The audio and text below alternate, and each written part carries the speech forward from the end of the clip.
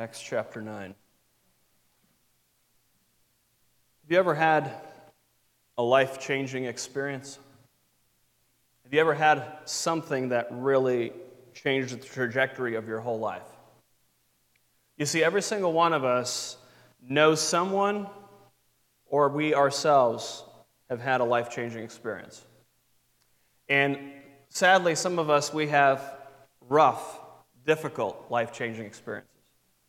We have something that happened when we were young that has absolutely defined us for the rest of what we think our rest of our lives. Something tragic, something devastating. May have been the loss of a loved one. May have been something that happened to us that we would rather forget. And it's hurt us as we've been growing up. It's hurt us as we've reached adulthood. And some of us, we've had a life-changing experience that is actually rather positive. We met somebody that we fell in love with. We got married. We've raised a family. And we're excited to see what else God is going to do in our lives. You see, all of us have life-changing experiences. I remember the first day that I woke up looking over and seeing Luke as my firstborn. Couldn't forget that moment. It's like, I'm a father. Oh my word, what am I going to do? I'm broke. I don't have much. How am I going to raise this boy?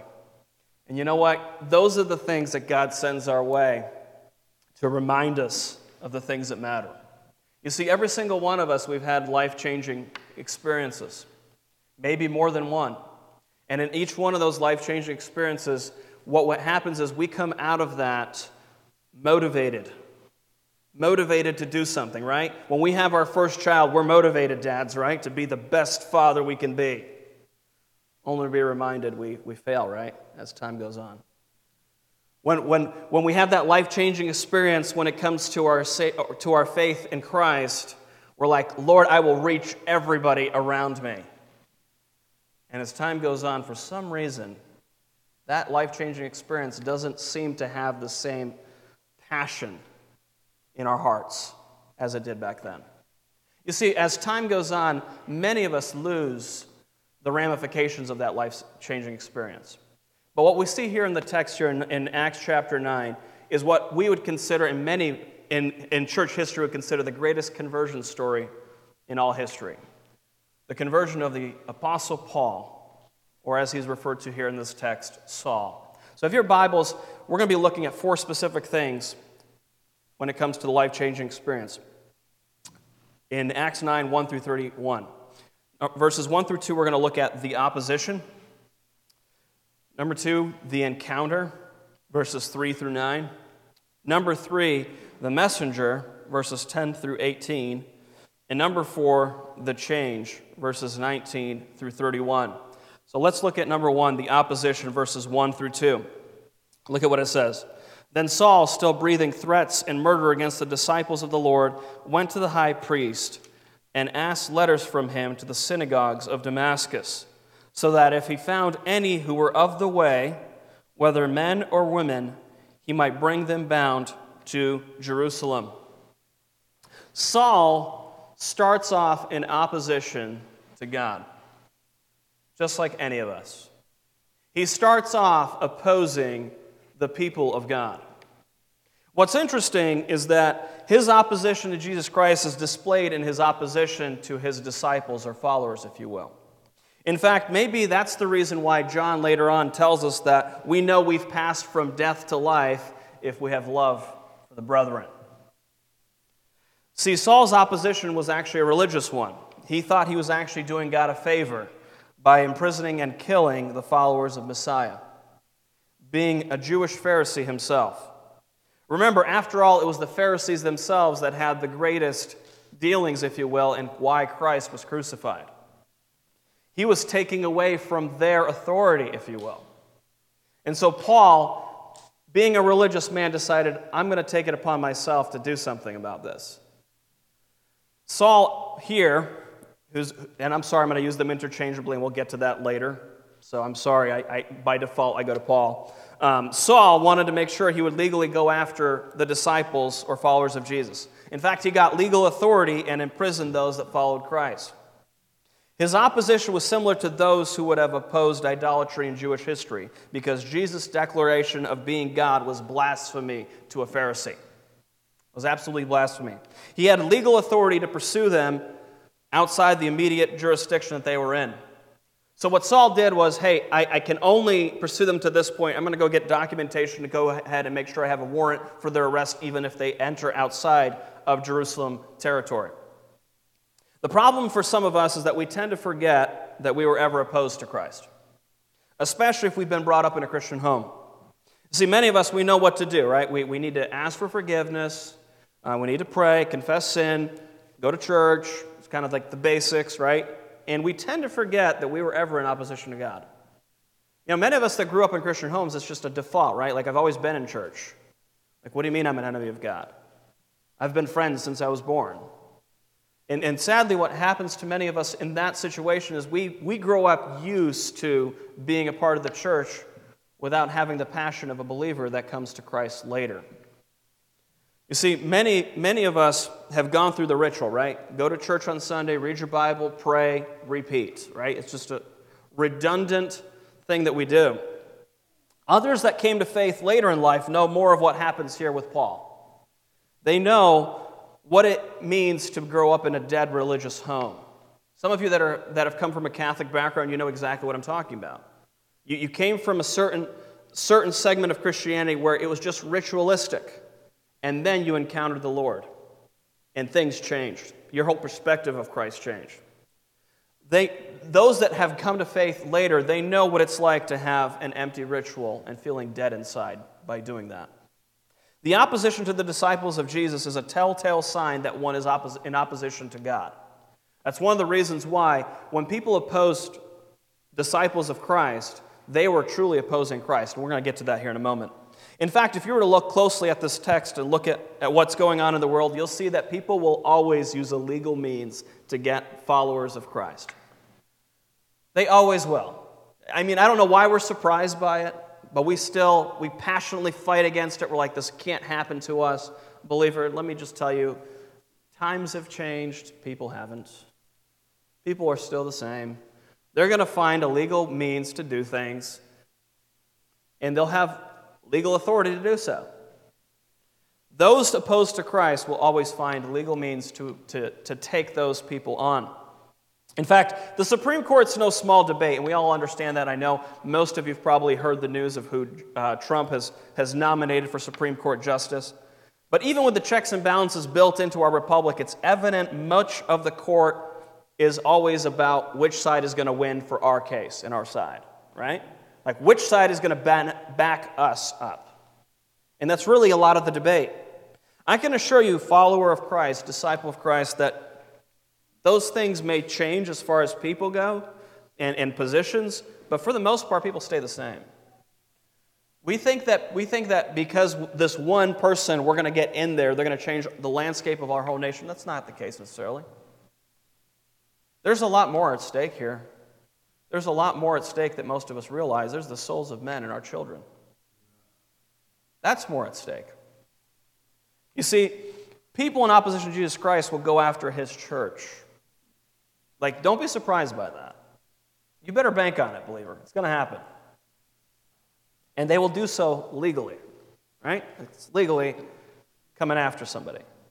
Your goal in explaining your position should be to steer them to Christ more so than to get people to just simply agree that you need to be able to exist. Saul, who's also called Paul, said later on, I do all things for the sake of the gospel. So when it comes to voting, believer, let me park here for a moment. Are you voting for the sake of the gospel? Does that even enter your mind? You realize we're one of the last nations on earth that you can openly preach and not go to prison. True statement.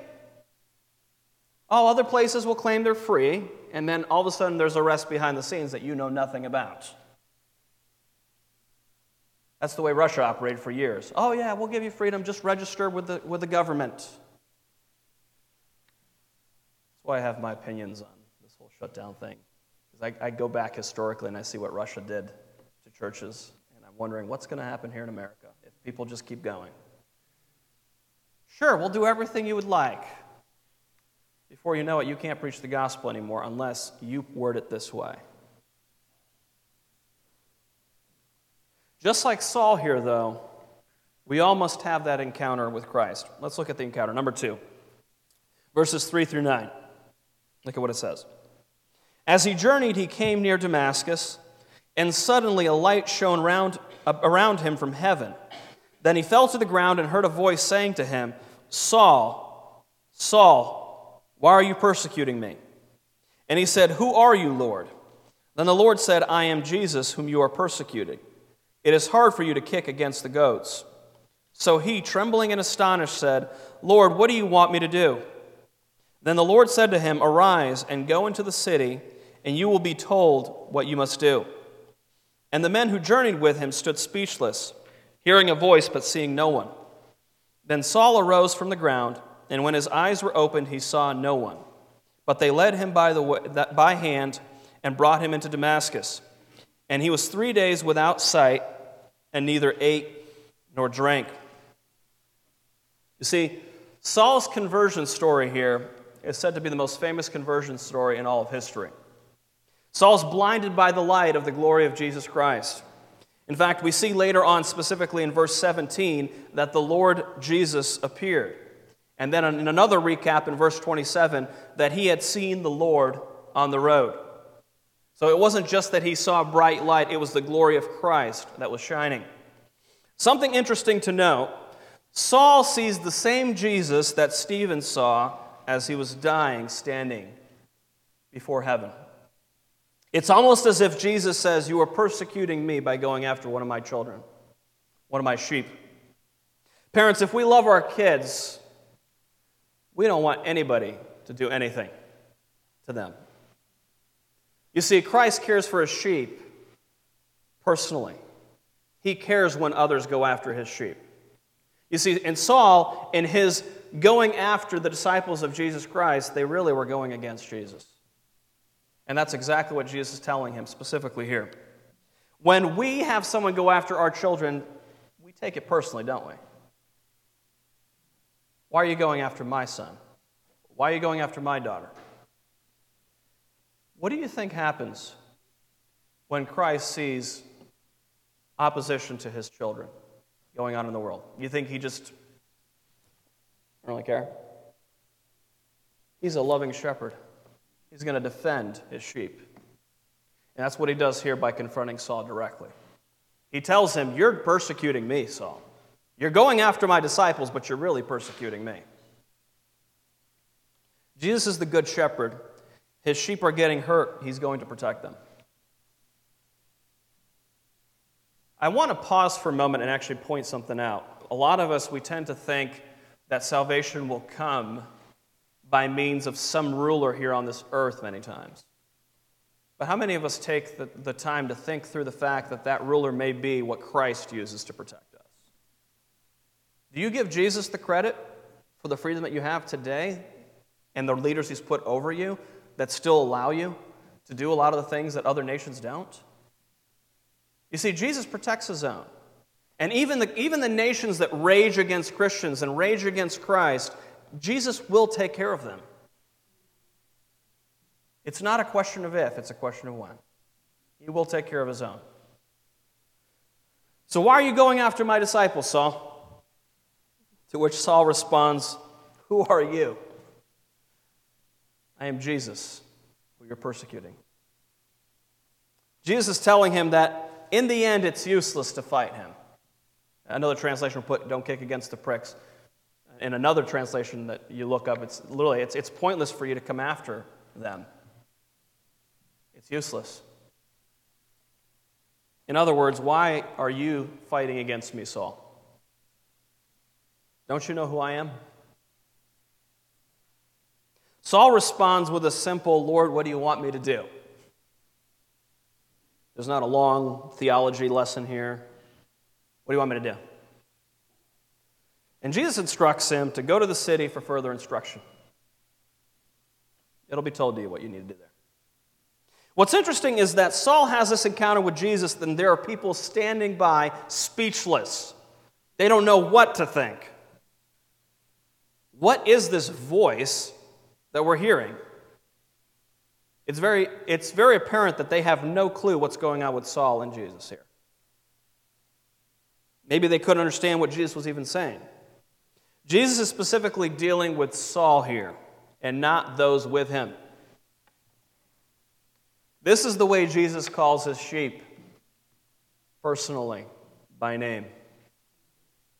Others may be present, but for some reason Jesus draws attention to one that's his own.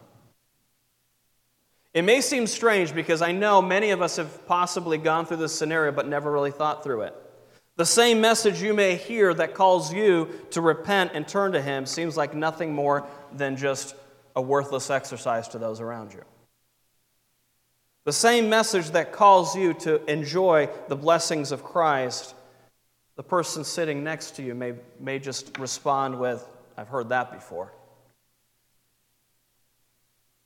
You see, for some, the word has an effectual working in their heart. And for others, it's nothing more than a rejection that they put up against. We don't know why Saul is blind for 3 days exactly here, but I'd like to extract a deeper meaning here in the text that many times we probably don't think about. One commentator made this statement. He says, "He who had intended to enter Damascus like an avenging fury was led by the hand into that city, blind and helpless as a child." Saul comes with a vengeance against the disciples of Christ, and he leaves the city blind as a child, needing help. Gives you another meaning of childlike faith, right? I can't even help myself. I'm blind now. Saul was so bold about his passion to persecute the followers of Christ, but once he was with Christ and met Him and encountered Him, he was humbled as a child. That's one of the reasons why the gospel is so amazing. The most hardened criminal, when he encounters Christ, breaks down and is humbled. I want to clear some common misconceptions up when it comes to the conversion of Saul or Paul. You see, most of us have heard that Saul was before conversion and Paul is after conversion. How many of you have probably heard that? Probably many a times in Sunday school and church. That God changed his name later on. It sounds correct, but it does not hold up under the scrutiny of Scripture. So I'm just going to pause here for a moment. Once we go through this, I will hold you accountable if you're still proclaiming the other position. This is important that you get Scripture right.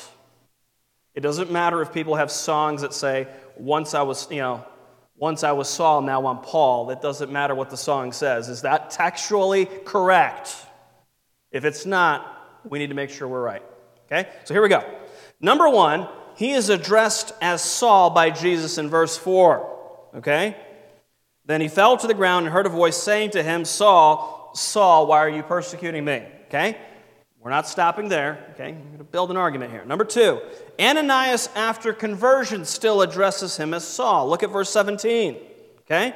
Ananias went his way and entered the house, and laying his hands on him, he said, "Brother Saul, the Lord Jesus, who appeared to you, has sent me."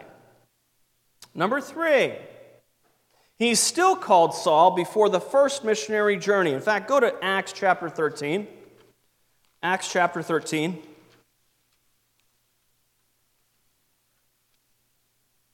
And look at verse number 2. As they ministered to the Lord and fasted, the Holy Spirit said, now hold on a second, the Holy Spirit is God, right? What did he say? "Now separate to me Barnabas and Saul for the work to which I have called them." Okay, so if the Holy Spirit's still calling him Saul, then I don't think the name was changed to Paul. But anyways, we're not done yet. Now look down to verse 13. His name, number 4, his name is changed over to Paul after he evangelizes outside of Jerusalem. And we're going to talk about where that change happens and why does it happen. Look at verse 13. "Now when Paul and his party set sail from Paphos, they came to Perga and Pamphylia, and John, departing from them, returned to where? Jerusalem. So here's what's going on. I'm building all this to get you to understand. It's very likely that Luke is the one that changes his name in the text here. Especially if you look at verse number 9. Look at verse number 9 in Acts chapter 13. Then Saul, whose name was replaced with Paul, who is also called Paul, filled with the Holy Spirit, looked intently at him. Also called Paul. Okay? So let's break this down even further. More than likely, it's Luke that gives the name change here in the book of Acts. Saul is derived from the first king of Israel, of the tribe of Benjamin. Remember, Paul makes the statement that he's of the tribe of Benjamin. Paul is the Greek equivalent of that name, which is why he's also called that. Saul is not the sinner and Paul is not the saint, okay? They're the same guy that was a sinner who's now a saint, all right? We clear? Now, in case you're like, man, wait a second, I don't know if I agree with this still. I'm sure some of you still have that thought. There are two different names for the same man who's an apostle to the Gentiles. Now, let me prove to you that there's a similar situation that maybe some of you picked up on this last week in your Bible reading. If you've been reading, maybe you picked up on this slight hint. In Acts chapter 4, verse 36, look at what it says when it talks about Barnabas, all right? And Joseph, otherwise Joseph, who was also named Barnabas by the apostles, which is translated the son of encouragement. So why are we not calling Barnabas Joseph then? You see, these men had Greek and Hebrew names, and you need to be able to understand that. It's very important that you don't just jump when someone says jump when it comes to a certain thing. Look, it preaches well, right? Like it really preaches good to go, hey, Saul was before conversion, Paul is the new guy. Like Saul was the sinner, and I'm the sinner, and now God's given me a new name, so I'm Paul. Like, no, it preaches well, but it's not biblical. So, I'm sorry to destroy a lot of the Christian songs you've heard on this. I really am. But I needed to pause for a moment, and it was great. My son actually was excited about talking about this morning. We're going to talk about Saul. So we talked a little bit about it last night. I didn't give him everything, but this is important, though, believer. I know it seems like it's such, it's not the main point of the text. It's not. But I think it's important that we're accurate when it comes to the text. And it's really dangerous when believers go off of something somebody told them. The very famous, where two or three are gathered in my name. A lot of people quote that before a prayer. And it has nothing to do with prayer. That's why context matters, believers. It really does. Let's get back, okay? Number 3, just as always, when we encounter Christ, we realize who he is. God always sends a messenger our way. God always sends a messenger our way. Look at verses 10 through 18, going back to Acts chapter 9. So in Acts chapter 9, verses 10 through 18, look at what it says. Now there was a certain disciple at Damascus named Ananias, and to him the Lord said in a vision, Ananias. And he said, Here I am, Lord. So the Lord said to him, Arise and go to the street called Straight, and inquire at the house of Judas for one called Saul of Tarsus. For behold, he is praying, and in a vision he has seen a man named Ananias coming in and putting his hand on him, so that he may receive his sight. Then Ananias answered, Lord, I have heard from many about this man, how much harm he has done to your saints in Jerusalem. And here he has authority from the chief priests to bind all who call on your name. But the Lord said to him, Go, for he is a chosen vessel of mine to bear my name before Gentiles, kings, and the children of Israel. For I will show him how many things he must suffer for my name's sake. And Ananias went his way and entered the house, and laying his hands on him, he said, Brother Saul, the Lord Jesus, who appeared to you on the road as you came, has sent me that you may receive your sight and be filled with the Holy Spirit. Immediately there fell from his eyes something like scales, and he received his sight at once, and he arose and was baptized. So, what do we find out here? God sends a messenger. God sends a messenger to Saul. What's interesting is that Ananias is a really neat experience here that I think many of us could learn from. There's a lot in this text here that all of us as believers can learn from. Now most of us would be like, well, it'd be a little easier to know who to go talk to if we had a vision, right? Like, it'd be much easier to do that. Like, Roman, go talk to this person. They're ready to receive the gospel. Would be nice, right? That'd be a really nice way to do that. We don't have that privilege today. But what we do have is we have the Holy Spirit that still works and always sends a messenger to those that need to hear the word. In fact, that's one of the reasons Paul makes a statement in Romans, how shall they hear without a preacher? Guess who the one that is called to be a preacher? We are. We're to preach the gospel, preach the good tidings of great joy. Ananias here, though, really has some responses that I think we can learn from. And many of us probably have had similar responses, right? So the first one is, here I am, Lord. Like, what do you want me to do? I will do anything you want to share your word, right? God, I'm here to do whatever you want from me, anything you need, I'm available. Why don't you go meet up with Saul the Pharisee? He's blind and he needs his sight back, so I need you to go take care of that. And then what's the response? Very, very simply. Lord, I've heard he's very dangerous, right? Do you know who he is? Like, he has papers to arrest people like me. Why would you want me to go do that?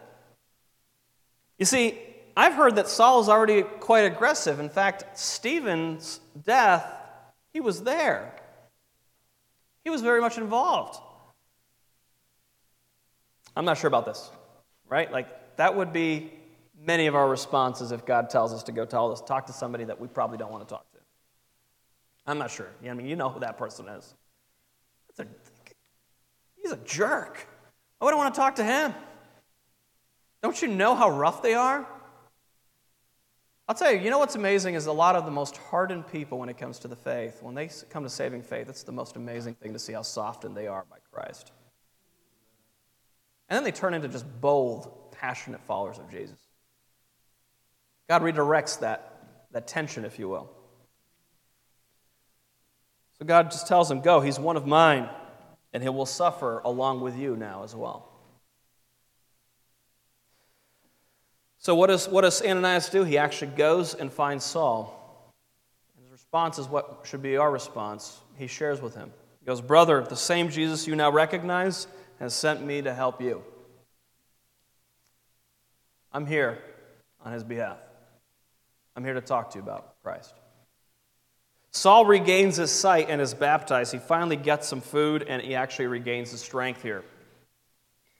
You have to understand something. God will always send a messenger when Christ has been encountered and who recognizes who he is. God does not leave his children hanging. He always sends a messenger. With Cornelius, he sent Peter. With Saul, he sent Ananias. You see, there are people around you that you don't really even notice, but they're wondering about your faith. And they've been wondering for a long time. And they're still trying to figure out whether or not what you have is real.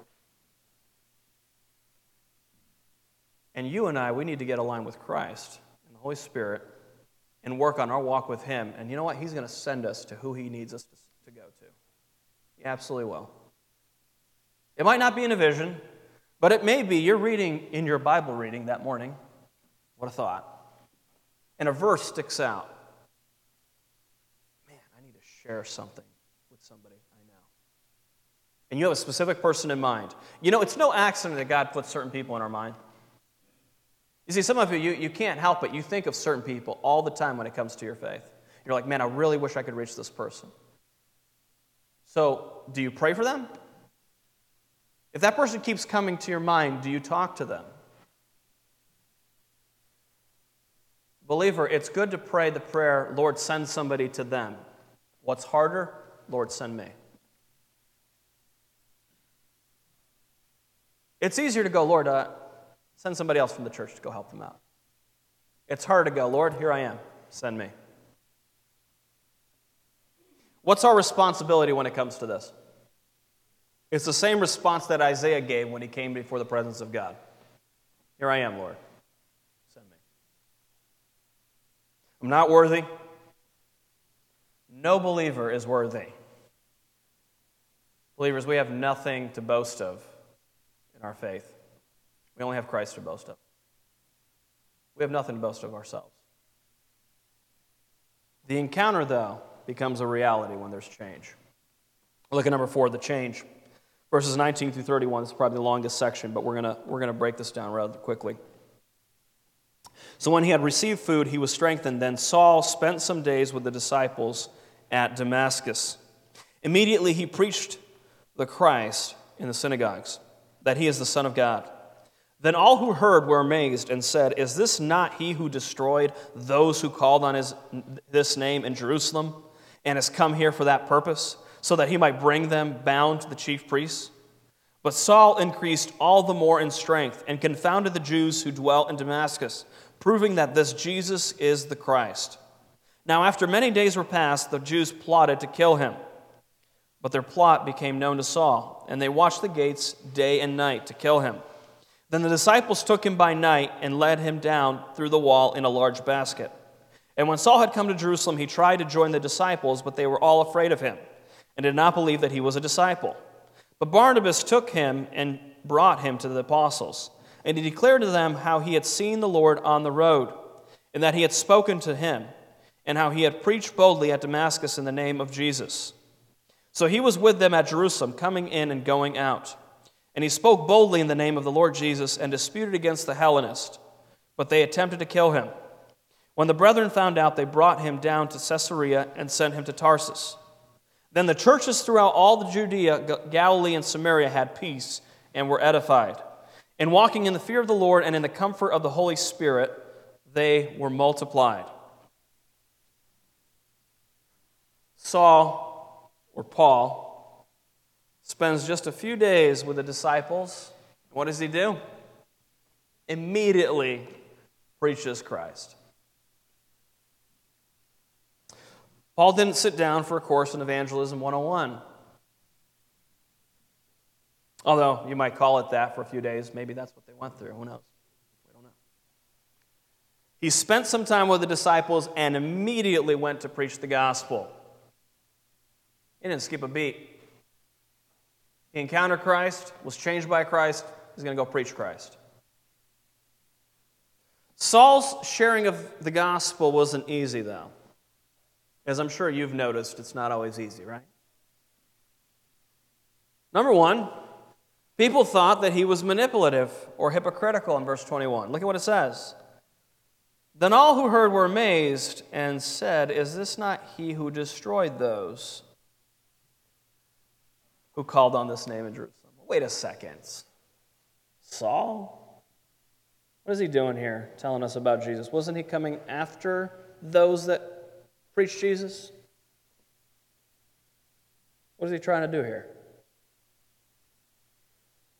Paul just got more bold in his preaching until they couldn't really deny that he was the real deal. That's what's great. Look at verse 22. Then Saul increased all the more in strength and confounded the Jews who dwelt in Damascus, proving that this Jesus is the Christ. Look, I'm not stopping. I really mean this. I believe Jesus is Messiah. I'm not here to be deceitful. This is what I really believe now. Number two, Paul, who threatened other believers, got death threats himself. Or Saul, as the text says. Verses 23 and 24. Now after many days were passed, the Jews plotted to kill him. I would venture to say that some of the Jews may very well be his Pharisees that he knew. But their plot became known to Saul, and they watched the gates day and night to kill him. Wow. Wait a second. You mean to tell me Saul went on his way to go kill Christians, and a short time later, after he encounters Christ, people are trying to kill him? Yep. The text says. Here's what's even worse, and I think this is even more devastating for new believers. Okay? Number three, other believers questioned his salvation. Look at verse 26. And when Saul had come to Jerusalem, he tried to join the disciples, but they were all afraid of him and did not believe that he was a disciple. Look, can you blame them? Can you blame the disciples for going, wait a second, I'm not sure. I'm not sure about this guy. I'm not sure that Saul is the real deal. Didn't he just have paperwork to arrest us?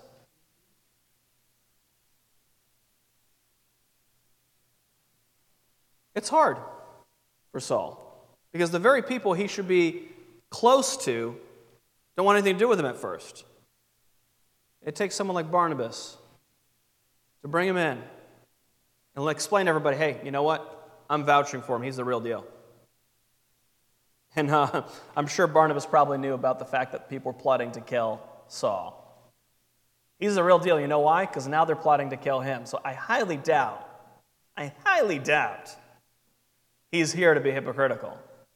He's got a target on his back.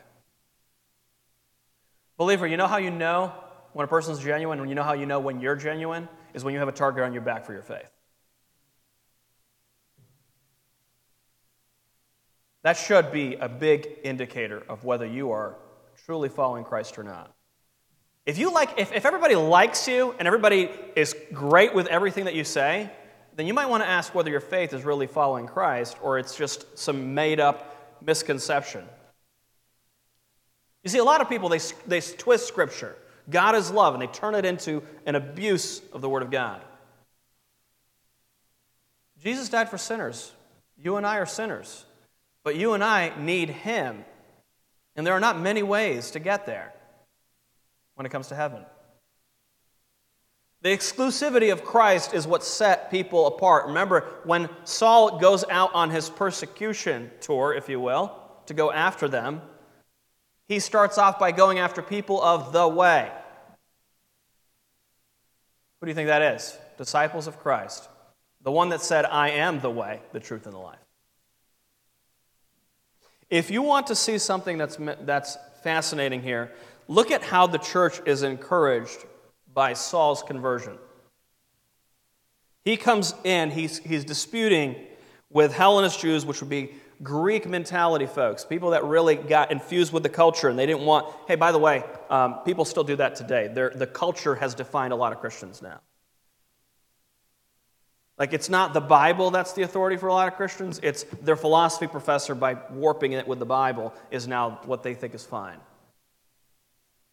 As soon as the world tells the church how it needs to run and operate, you don't have the church being pure. And Paul debated these guys. And guess what? They attempted to kill him as well. How do you like that, Saul? You're after Christians, and now guess what? They're after you because you became one. If you want to see the church grow and get excited, welcome a new believer to the family of God. Church, if we have new believers in the church, that will get us excited and motivated as a church.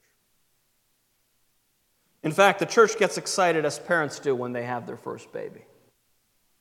It's a great moment, right? Imagine the joy that filled the church having one of the greatest persecutors of the faith join their ranks. And you know what? Paul wasn't some Peter fisherman. That was a Pharisee. He knew how it works. Paul had a mind, man. He had intellect. He had logic. And you know what's amazing? Is God uses his conversion to re-encourage the church. I'm sure it's pretty encouraging to know he's not going to pursue you, right? He's now on your team. Have you ever had people like that in your life? I mean, I'm just as a note. Like, have you ever had people that, man, they're just rough to talk to? Like, they're just hard to talk to because they always have a strong opinion about something? But man, when there's a debate and they're on your side, you're just thrilled. They're like, get them! Take them out! I'm excited. This guy's going to tear you up, man. You don't even know who you're talking to right now. I've felt the wrath myself. I don't want to talk to this guy. You've met people like that, right? Well, in a sense, Paul was a very smart Pharisee. He knew what he was doing. So when he debated people, the disciples could just step back and go, man, he already knows their playbook. He already knows the way they think. He's just going to debate them on their own territory. Perfectly fine. The pastor is excited when the people of God want to tell others about God and are willing to do whatever it takes to reach others for Christ. When they have the attitude, here I am, Lord, send me. I want to reach my coworkers. I want to reach my family. I want to reach anybody that comes in contact with me with the gospel. That's more important than this election to me. Yeah, I went there. This election is important. But the souls of men are more important. The fact that people are dying and perishing around us, and we're more concerned about politics. Church, we've lost the vision. We've lost the vision. We have rights as citizens. Paul understood his rights. In fact, later on you'll see when he's in prison falsely, he stands up for his rights. So it's not that you don't stand up for your rights, you do. But Paul's priority was the gospel. He said, I do all things for the sake of the gospel. All things. I'm doing it all for the gospel. That includes politics. Why should you be concerned about the Supreme Court? Why should you be concerned about this election? The gospel. That's why you should be concerned.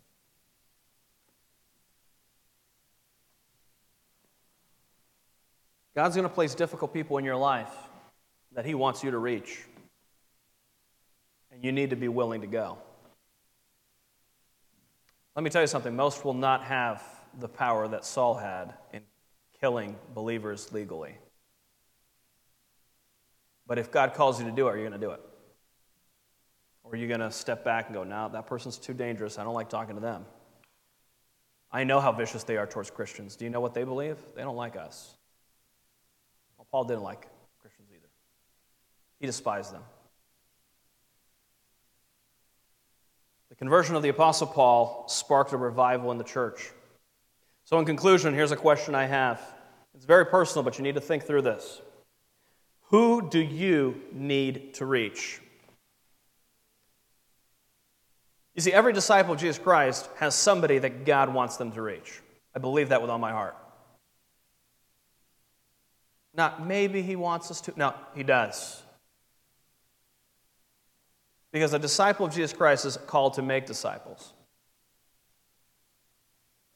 Every one of us that is a disciple of Jesus Christ can reach somebody with the gospel. Every one of us can. You want to be bold? Share with somebody you've never shared the gospel with. You want to be really bold? Step out on a limb.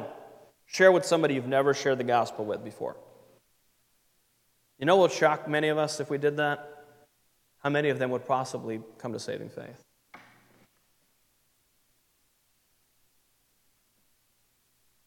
They might be the most vile, disgusting, God-hating individual you and I have ever met. But God calls us to be a witness to them. Think of what God can do in our church if we saw new life as a church. Think of what God could do if we saw something to the effect of the conversion of the Apostle Paul, who was also called Saul. Let's pray.